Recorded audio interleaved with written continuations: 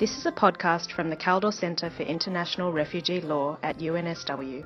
For more information, go to www.kaldorcentre.unsw.edu.au. In this seminar, Jennifer Whelan from the Australian Human Rights Centre and Madeline Gleeson from the Kaldor Centre for International Refugee Law discuss the Australian Human Rights Commission's Forgotten Children report on Australia's treatment of children in immigration detention.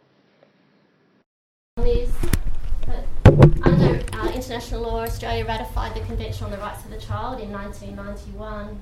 We've obligated ourselves to realise the 54 articles that are set out in that convention, and internationally we report on how we are realising those obligations. However, Migration Act, our domestic law, provides for the mandatory detention of all asylum seekers who arrive by boat.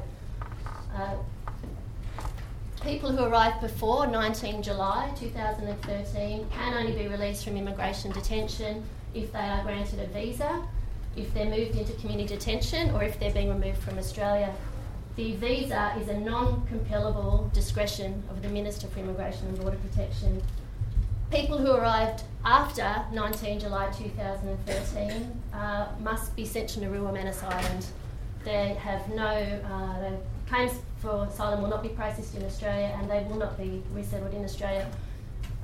Minister Dutton reconfirmed in the video that was released today that it is absolutely, definitively never going to happen.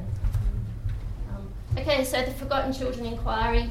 Why have an inquiry by the Australian Human Rights Commission? Well, the first answer is because the Australian Human Rights Commission can inquire into breaches of human rights, which include the Conventions of the Rights of the Child, because the Convention is scheduled to the Act. So, as most of us know, our international human rights obligations aren't directly incorporated into Australian law, but through this way the Commission can inquire into the level of match between our domestic law and our international human rights obligations. In terms of the timing, the Commissioner said by July 2013, nearly 2,000 children were detained in closed immigration detention centres. And the Commissioner said they launched the inquiry to investigate the effects of closed immigration detention on children, to assess the circumstances and responses of children to detention, and basically to investigate what progress had been made in the last decade. And those of you who have had a look at the recommendations from 2004 and the recommendations from 2014 will have found it depressing reading in terms of the level of movement. Okay, so what did the inquiry do? They visited 10 facilities. They interviewed 500 family groups and unaccompanied children, which totaled 1,500 individuals all up. They interviewed 38 individuals who had been previously detained. They held 5 public hearing days and questioned 40 individuals under oath, including the Department of Immigration and Border Protection, and they received 230 public submissions, including one from the Human Rights Clinic and the Kaldor Centre in relation to the need for a change in guardianship of unaccompanied children. So the report was tabled on the 11th of February 2015. I'm going to steer clear of the political reaction to the report, mainly because I found it mostly disappointing that actually the contents of the report and the evidence base weren't discussed, so we're going to stick on that today. I've just pulled up 4 extracts from the report. It's very long. It's, for those of you who have also killed a tree, that's how long it is. So it's really worth the read if you have the time to go through and actually read all of the evidence, but this is just a snippet of some of it. I won't read them out. Just to say that the top one and the bottom are obviously from children, and the one in the middle is the reaction of parents to the distress that their children are feeling in detention.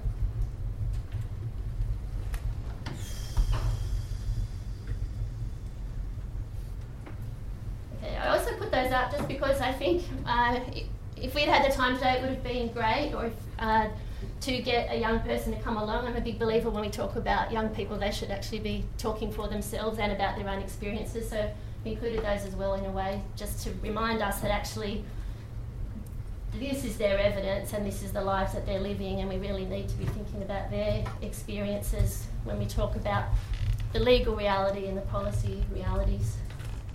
Okay, inquiry findings. So summarise them so that you can see what they are. But children and families have been held in immigration detention on average for 413 days. Over 167 babies were born in detention in the prior 24 months to the inquiry. For the first half of 2014, 1 in 3 children had a serious mental health disorder, that there are causal links between detention, mental health deterioration and self-harm in unaccompanied children, that mandatory prolonged immigration detention violates human rights law, that children on Nauru in particular are suffering extreme physical, emotional, psychological and developmental distress, that between January 13 and March 2014, 128 children self-harmed. There were 233 assaults involving children and 33 incidents of reported sexual assault, mostly involving children. The inquiry also found that the Minister for Immigration and Border Protection cannot be an effective guardian for unaccompanied children because of his conflicting roles as Minister, responsible for immigration detention, and as their legal guardian. Okay, so what did the inquiry recommend? So, tried to colour code it thematically. So the red ones really relate to types of detention and length of detention. The purple relate to the right to mental health and education. 6 is the independent guardian. And the green, I think, is around really monitoring and accountability. Okay, so the first recommendation was that children and families should all be released into the community within 4 weeks. Second is that the Migration Act should be amended so that detention can only be for the minimum time necessary to do health and identity checks. The third is that the department begin processing refugee applications. Some of you will remember that they put a freeze on processing applications, which left people in a long limbo. Fourthly, that we cease transferring people to regional processing centres unless we can be confident that people are being processed in accordance with the rule of law and that the conditions in those centres meet minimum international obligations. I'll talk a bit more about the independent guardian in a little while. Recommendation 9 relates to people with adverse security assessments who are essentially indefinitely detained in detention centres. I think the rest pretty much speak for themselves. So any questions about the recommendations we can come back to at the end. Madeline. Thank you. So as Jenny has pointed out, and as you can see from the length of the report, there are no end to the issues that we could discuss and the problems with the children being in detention. So I'm going to focus on one of those in particular today, which is about how the interests of children are assessed when they're being considered for transfer to Nauru, and why these interests are assessed differently from the interests of other children. And the main reason I've chosen to focus on this is because this principle of the best interest of the child is one of the most fundamental values of the Convention on the Rights of the Child and protection of children generally.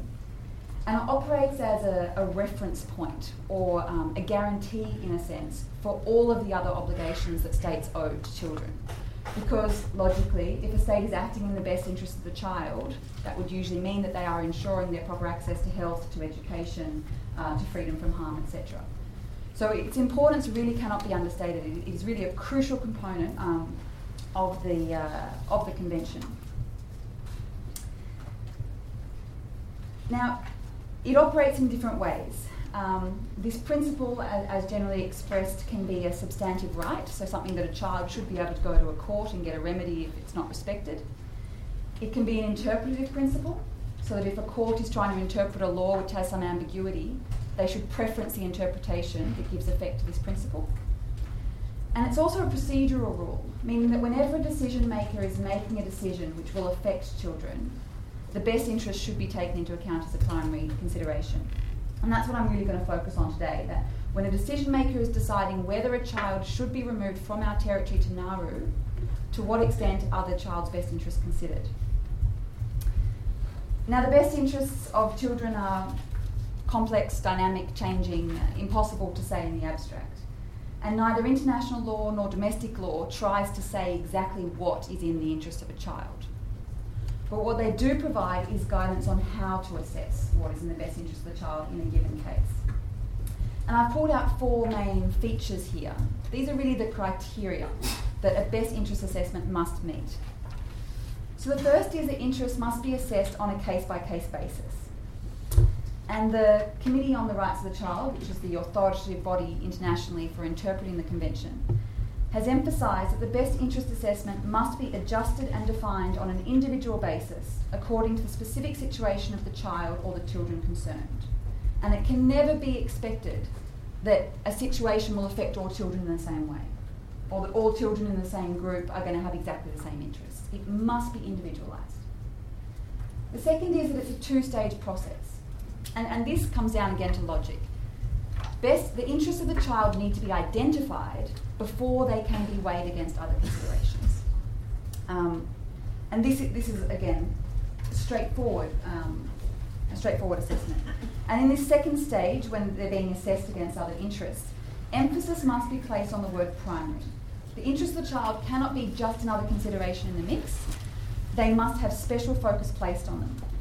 And again, the committee has said, this strong position is justified by the special situation of the child: dependency, maturity, legal status, and often voicelessness. And this is a point that Jenny's already raised before, that the voicelessness of a lot of these children. This Forgotten Children report was one of the first times many of us have had an opportunity to actually hear anything or see a picture drawn by these children. If the interests of children are not highlighted, they tend to be overlooked. And that's exactly what we're seeing today. The third feature is that reasons must be given for any decision to outweigh the best interests of the child.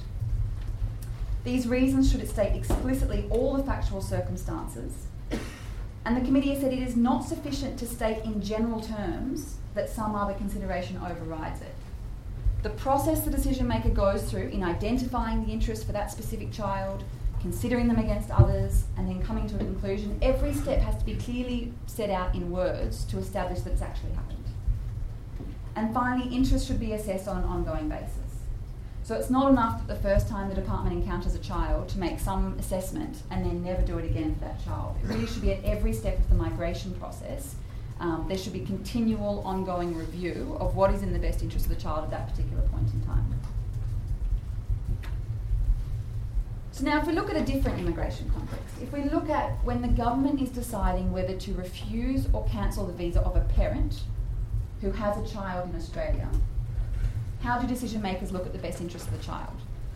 And I've extracted here some lines from a ministerial direction which is given by the Minister for Immigration to the department officers who make the decision. And as you can see, straight up front, the best interests of minor children, in paragraph C there, are explicitly stated as a primary consideration. They have to be given greater weight than other considerations. And in the last section, you'll see that if there are 2 or more relevant children, each one has to have their interests identified individually. So what we're seeing here is a type of process which is generally corresponding to those criteria I've just set out before. Now let's look at the best interest assessment, which is used for transferring a child to Nauru. I've extracted here 3 paragraphs that are taken from the front page of the form that decision makers use when deciding whether to send a child overseas. And the top of the form says best interest assessment. So certainly in name it is a best interest assessment. But if you read through it, having recognised its obligations, the government then says the best interests of children are outweighed by other countervailing primary considerations, including the need to preserve the integrity of Australia's migration system and the need to discourage children taking or being taken on dangerous illegal boat journeys. And as such, this whole process and this form does not consider whether the best interests of the child would be served by that child being removed to Nauru. So if we go back and consider this against those 4 criteria, we see that, as the Australian Human Rights Commission said in the Forgotten Children Inquiry, this is an assessment in name only, not in substance. It is not individualised, and we haven't identified the best interests of the child before weighing them. Because before any child has even walked in the door, the government has already decided that whatever their interests are, they will be outweighed by these other considerations. What's more, as has been mentioned, the government has been very clear that everybody will be removed to Nauru or Papua New Guinea who fit the cohort of recent arrivals by boat. And so even if it was ever assessed to be most important to give effect to these best interests of a child to remain in Australia, there is no option for them to remain in Australia. The policy has no exceptions. And finally, decision makers are limited in their ability to make their own assessment about the suitability of Nauru, because in the guidelines on the last page of the form, the department instructs the decision maker to take note of various points about the suitability of the services and facilities and healthcare on Nauru. And those instructions do not correspond with the reports that have been coming out of Nauru about what is really the situation for children. But decision makers don't have the opportunity to look at those reports because they are instructed by the government to take the government's advice on the suitability of those services. So what we see here is that's not really a best interest assessment.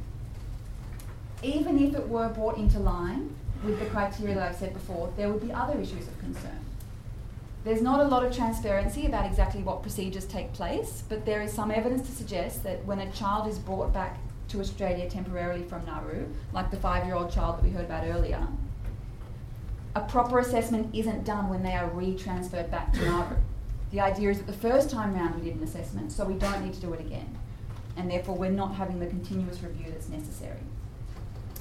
There are various other issues of weighing integrity of the border and this idea of protecting children from boat journeys against best interests. And I can come back to them in question time if you're interested in them. But I think this last dot point here really is the crux of the issue. Children's rights experts are very clear that the concept of the best interest of the child is for the purpose of ensuring realisation of children's rights. It can never be applied to justify a decision that will violate the child's rights. And that's a really important thing to bear in mind. So I'll pass back over to Jenny now to talk about guardianship. Okay.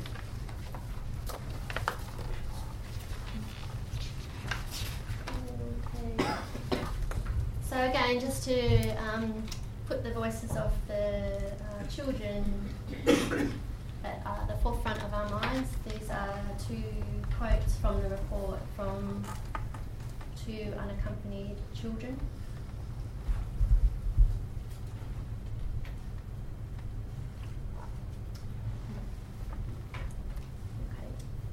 So, at the moment, under our law, Section 6 of the Immigration Guardianship of Children Act appoints our Minister for Immigration and Border Protection as the guardian of unaccompanied children until they reach the age of 18 and leave Australia permanently. So, the Minister for Immigration is both in charge of discharging duties under the Migration Act and the only person lawfully who can be the guardian of these children. So, for these children who arrive in Australia without an adult or a guardian of their own, he stands in the shoes of parents for them at law. Section 8 of the Immigration Guardianship of Children Act also provides that that Act does not affect the operation of the Minister's functions under the Migration Act. So the effect of Section 8 is that his duties under the Migration Act, if you like, trump his obligations as guardian of the children. Now the department is on the record as saying that it's a perceived conflict rather than an actual conflict. The question, I guess, well, what the inquiry found and recommended was that an independent guardian be appointed. This is not a new recommendation. It was recommended back in 2004. There's countless reports now and academic articles which talk about the conflict, the inherent conflict between these 2 duties. Just for clarity, the Minister ceases to be the guardian of children once they're transferred offshore. No children are sent to PNG, to Manus, they're sent to Nauru, and once they're transferred to Nauru, the Nauruan Justice Minister is the guardian of unaccompanied children. Okay. The Convention on the Rights of the Child sets out very clearly what the obligations are in relation to guardianship, and additionally, in 1997, the United Nations High Commissioner for Refugees published guidelines which detail how the rights of unaccompanied children are to be protected in relation to guardianship specifically. So these 6 points set out a summary of what those 2 instruments require in terms of minimum standards for effective guardianship. The first is that an independent and appropriately qualified guardian be appointed as soon as an unaccompanied child is identified, that any guardianship decisions are in their best interests. Now, this best interest here is important. Article 3 of the Convention says that a child's best interests are to be a primary consideration. Article 3 enables best interests to be weighed. The guardianship provisions in CROP require that for the guardian, the interests of the child shall be their primary concern, their main concern. It doesn't allow the weighing in relation to, do we protect our borders, do we protect children? It's very clear that the child's views are to be considered in all decisions affecting them. Fourthly, that a continuum of care is provided so that the child's legal, social, medical, psychological needs are met by one entity, one group, until their status is determined or a durable solution is found. Fifthly, and really importantly for anyone who works in child development, that they're placed in an environment that's suited to their cultural and ethnic background and their level of maturity. And lastly, that there is no detention under any circumstances. Okay, so that's the minimum requirements in international law. And then now what we're going to look at is we're going to assess the features of the Australian current model against those minimum requirements. So the Minister is not an independent guardian, and he's not appropriately qualified in terms of his ability to be a guardian of young people. The Minister for Immigration for Children in Detention delegates his guardianship responsibilities to employees in the Department of Immigration, or if they're still in a detention centre, to the centre manager. For children who are in community detention, the Department of Immigration delegates have the legal aspect of the guardianship duty, and other organisations deal with the custodial, the day-to-day welfare and care of young people. So it's a complex model that we have at the moment, but at the top of that model, no matter how well-meaning some Department of Immigration staff are, they are still reporting to the person who's responsible for making decisions under the Migration Act. Are guardianship decisions in their best interests? No, there's an inherent conflict. For example, there's no independent representation, there's no independent advice given to young people prior to transfer. The most that's provided is an independent observer sits in on interviews. They can't answer questions for the young person, they can't give them legal advice, they can't access representation for them. So in terms of what a guardian does, or what a guardian should do, there is no one at the pointy end when decisions are being made affecting these children's rights who is actually standing in the shoes of a parent and acting for that young person. I think, to be fair, whether an unaccompanied child's views are considered in decisions affecting them probably depends on the relationship that they have with the person who they're working with. I think it completely depends on the type of detention that they're in. There is no continuum of care in Australia. Young people can have, well, current unaccompanied children may have gone from immigration detention to community detention. They have the possibility of being redetained back into detention. They are not placed in environments that are suited to their cultural and ethnic background or their maturity. It's possible, to be fair, it's possible for some unaccompanied children who have been placed in community detention in group homes with not-for-profit custodians, that those home situations may be meeting some of those needs, but those young people still have employees from the Department of Immigration as their legal delegate, so it's not a holistic arrangement, and we detain young people. So in terms of what functions would an independent guardian have, there's been different models mooted in Australia. Do we have an independent statutory guardian? Do we give those responsibilities to the National Children's Commissioner, for example? I would say what we need to do is to stop talking about or recommending that we need to have an independent guardian, and we need to start having a conversation really quickly about who that should be and what the functions should be. So let's get on with it. Okay, they should really have two functions. The first is a custodial function. They should ensure that the custodial service providers are appropriately qualified and trained, and that they are regularly, transparently monitored and accountable. I think when you talk to unaccompanied minors, the majority of them would say that the service provision by custodians is okay. You know, But what there is not at the moment is there is not accountability, there's not monitoring, there's not adequate complaint mechanisms. So I would say an independent guardian would oversee that system, which is really, on the whole, possibly doesn't need to be tinkered with a whole lot, although there could be improvements. But the most important function they would have would be to delegate the legal aspect of guardianship to independent legal representatives. And those people should be appointed from the minute a young person is received into Australian jurisdiction until their claim is resolved. So they have access to one person who deals with all of the legal issues. They should obviously act in that child's best interest. They would be advocating for that child in interviews, in detention, re-detention decisions. They ensure that the young person's, that they hear the young person's views, and that those views are then fed into decisions that are made, that they can coordinate the case management, provide the continuum of care, and prioritise the processing of claims of unaccompanied children. I always try to be really optimistic about change, because otherwise, why stick your head in a blender?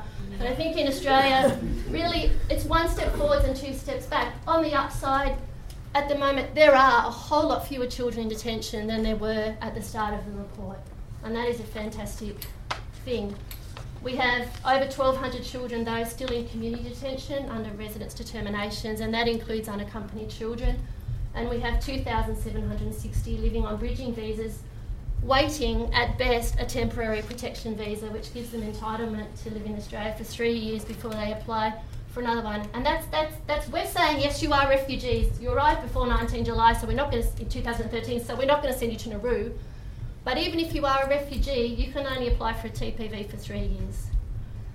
Still, that's good news compared to where we were a while ago.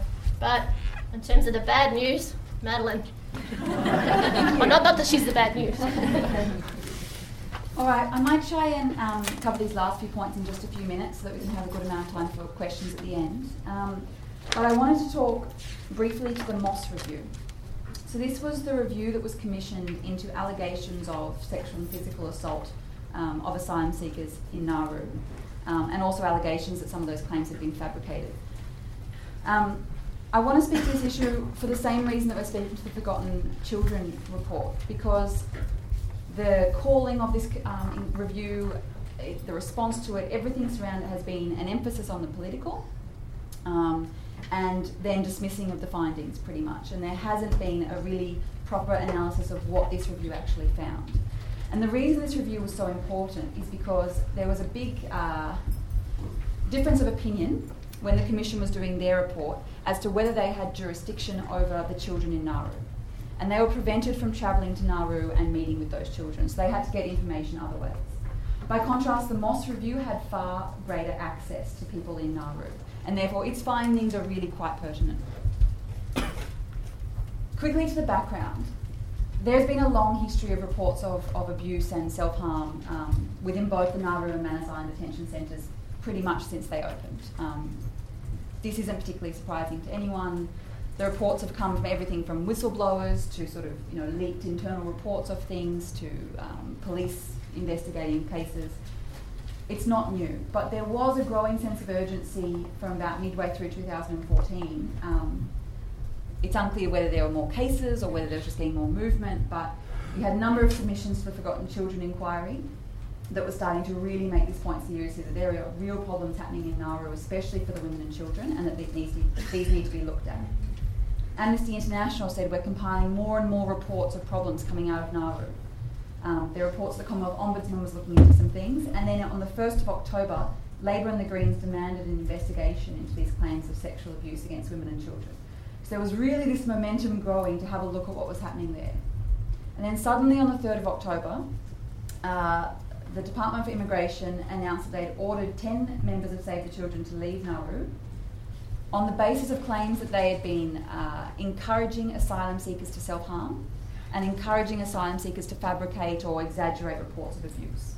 And so an inquiry was established. And this inquiry was supposed to look both into the substance of these allegations of abuse, but also into whether Save the Children or other staff had acted inappropriately in encouraging self-harm. The review's findings, just in brief, were basically that there were both reported and unreported cases of sexual and other physical assault. And the language of the report is couched in very careful terms. Moss was clear to say he cannot know the facts of exactly what happened in each of the circumstances, but did note there were quite a number of allegations of rape, indecent assault, sexual harassment, women being forced to expose themselves in order to have access to the showers, lots of stories of cigarettes and marijuana being exchanged for sexual favours with guards, these sorts of things. There were a lot of these reports coming out. And then while he couldn't discount the fact that some of them might be exaggerated, generally speaking, the reports, the asylum seekers that were giving evidence seemed to be pretty credible and their accounts very convincing. And he also notes that there was underreporting for a whole lot of reasons, underreporting. So whatever he found, there was likely to be a lot more cases of things happening. In relation to the allegations that claims have been fabricated or coaching of self-harm and other allegations of misconduct, he found there was no information which indicated conclusively that had happened, and that it had not obtained any information which substantiated those allegations. And he says, okay, you know, the immigration department say they were reading the signs, that they could see unrest forming, and we've had a number of incidences now where there's been mass riots in these detention centres, which have unfortunately led to a death and a lot of injury. And so they said, we were reading the signs, these Save the Children staff were agitators and we had to get them out of there. Moss didn't think that the evidence could really go that far and thought that it might have been better to give the Save the Children a chance to address this. But what was really important was this: there were findings of assault. Now, the Australian government's initial response was occasionally things happen. This was in response to the sexual assault and the rape, etc. Occasionally, I mean, it's difficult to know what really happens in Nauru, but it is relevant that just in the last few weeks, a number of Nauruan workers have written an open letter calling for a Royal Commission and saying the government has been aware of allegations of sexual abuse for at least 17 months and has not acted. So there's definitely cause for still more investigation. Here are some of the recommendations. I won't go through them so I've got time for questioning, but a lot of them involved the need to improve protection frameworks. And that was everything from service providers reviewing their guidelines to considering amending the Nauruan Criminal Code. You know, from the whole way through, the recommendations were that the service providers, the Australian Department of Immigration and Nauruan authorities really had to re-look at what they were doing and how they were going to offer protection. These findings have been echoed, of the problems have been echoed by the Special Rapporteur on Torture and cruel, inhuman or degrading treatment or punishment, who has said in no uncertain terms that Australia has violated the right of asylum seekers, including children, to be free from torture, cruel, inhuman and degrading treatment. And the Committee Against Torture has also made findings in similar terms, that the conditions in Nauru and Manus, for children and for adults, are causing severe physical and mental harm. So what next? There is a select committee that has been convened on the recent allegations in Nauru, and they are receiving submissions until Monday and should report in June, 15th of June of this year. They should be providing their report. So that's going to be another look into Nauru and really looking at what's happening, because it's clear that there's a need for more investigation. At the same time, though, just on Saturday, another group of families have been transferred back to Nauru.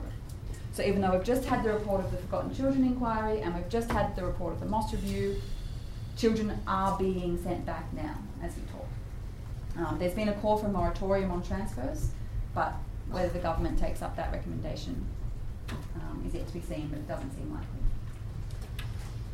So I think now I've got sort of 10-15 minutes. I'd be happy to take questions. I guess maybe if we sort of keep comments and sort of things to a minimum just so that everyone can have an opportunity to talk, but welcome any questions you might have.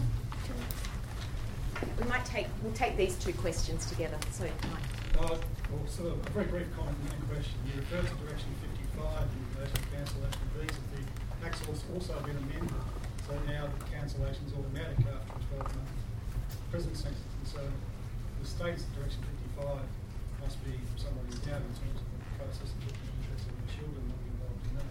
But my general question is, given one of the Australian government's strategies is to basically remove people from the jurisdiction, so to apply people's formal responsibilities, how do you think you might get around them in terms of the issues around guardianship? Because even if you've got a guardian here, it's not going to solve the problem. question in front as well. Yes. I've got two questions.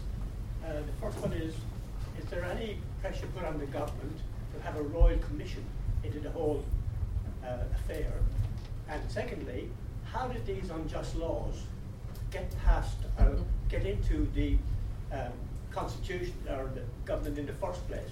Wasn't there any opposition to it, like in the Senate or by the opposition itself? Thank you. You start with guardianship. Okay. The response to the guardianship issue is, I think if we had an effective guardian in Australia, the prospects of children being transferred, of unaccompanied children being transferred to Nauru should be negligible. But this, post the event, I think it's a 50-50 proposition that we will have more people arriving at some point in the future. And so I think, some people have said, well, why worry about guardianship because the young people arrived before 2000. No, I know, but I'm saying people have said, well, they're going to age out, and that's the term that the department uses, so the issue actually is going to go away. And my response to that would be, well, if we actually had a guardian, we wouldn't have these children in Nauru now that are living in the community, and as you would have all heard the news reports at the end of last year, subject to violence. Terrible situation in Nauru, but the fact that they have their own Justice Minister in Nauru who is the guardian, and there are positive reports about what he's doing with unaccompanied children. My focus would be that we need to fix our guardianship obligations here, and then we wouldn't be transferring people in the future if they arrived. Couldn't the Australian government send guardians there? Not because of the separate jurisdictions. And just on a similar point with the best interest assessment, if the best interest assessments were being conducted properly here, it is very unlikely that any child, unaccompanied or otherwise, would be in Nauru at all.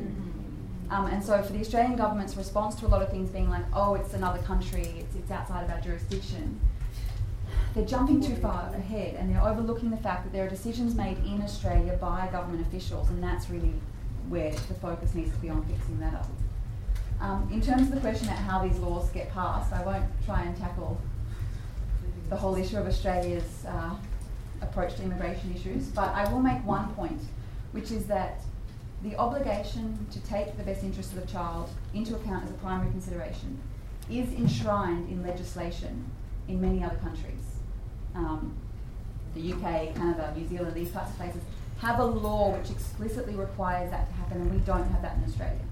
And this is quite a common thing with a lot of these rights. We say, how does this happen? How did a law get passed that allowed us to breach these obligations?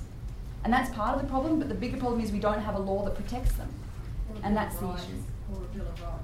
We don't have a Bill of Rights, but I mean, this protection could come in any sort of a range of legal forms, and it just doesn't really exist.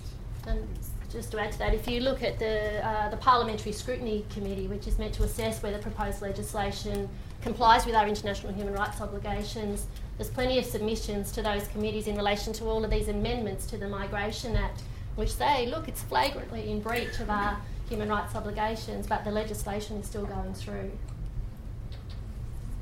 Sorry, What was there? Was there another I've got question? the first question. The Royal Commission. Yeah, That was one of the recommendations of the Forgotten Children report. And Malcolm Fraser has made it. I mean, many people have called many times for a Royal Commission, and doctors on Christmas Island have previously said they have reported, whether it's true or not, that their management has told them, keep a record of everything you do because there will be a Royal Commission one day. And other workers have reported being told the same thing, or just undertaking for themselves to do the same thing. Bring back Julie Gillard. I think we have time for one last question, so Tamara. Given that we don't have any legislative protection for best interests of the child, what are the legal avenues? So, for example, the 5-year-old who's currently in Australia, whose legal team is trying to prevent her from being returned, on what basis are they applying?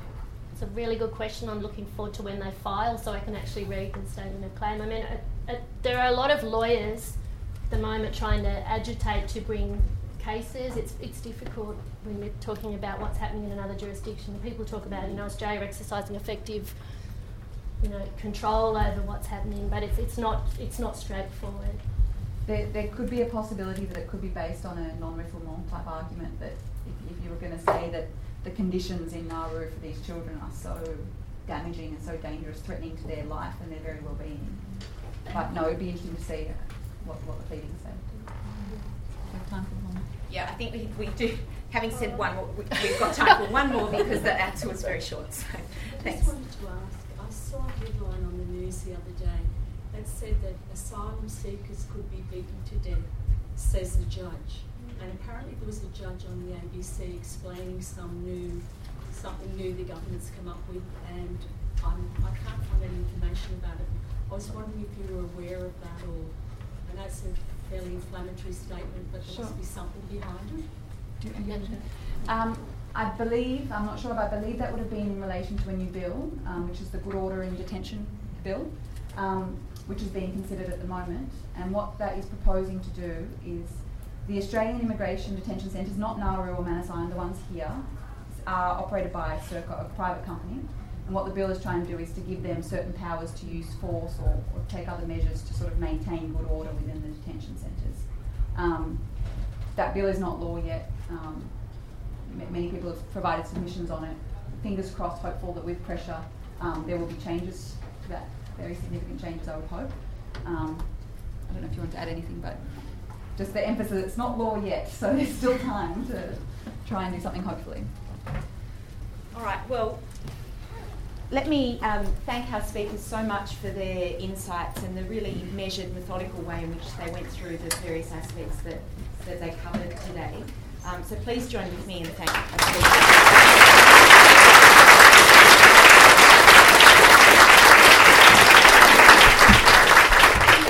And I'd also like to acknowledge Di McDonald and from the Human Rights Centre, and Kelly Newell from the Caldor Centre for all the work they put into organising the logistics of the event, and of course to all of you for coming along. Thank you so much for your time and interest.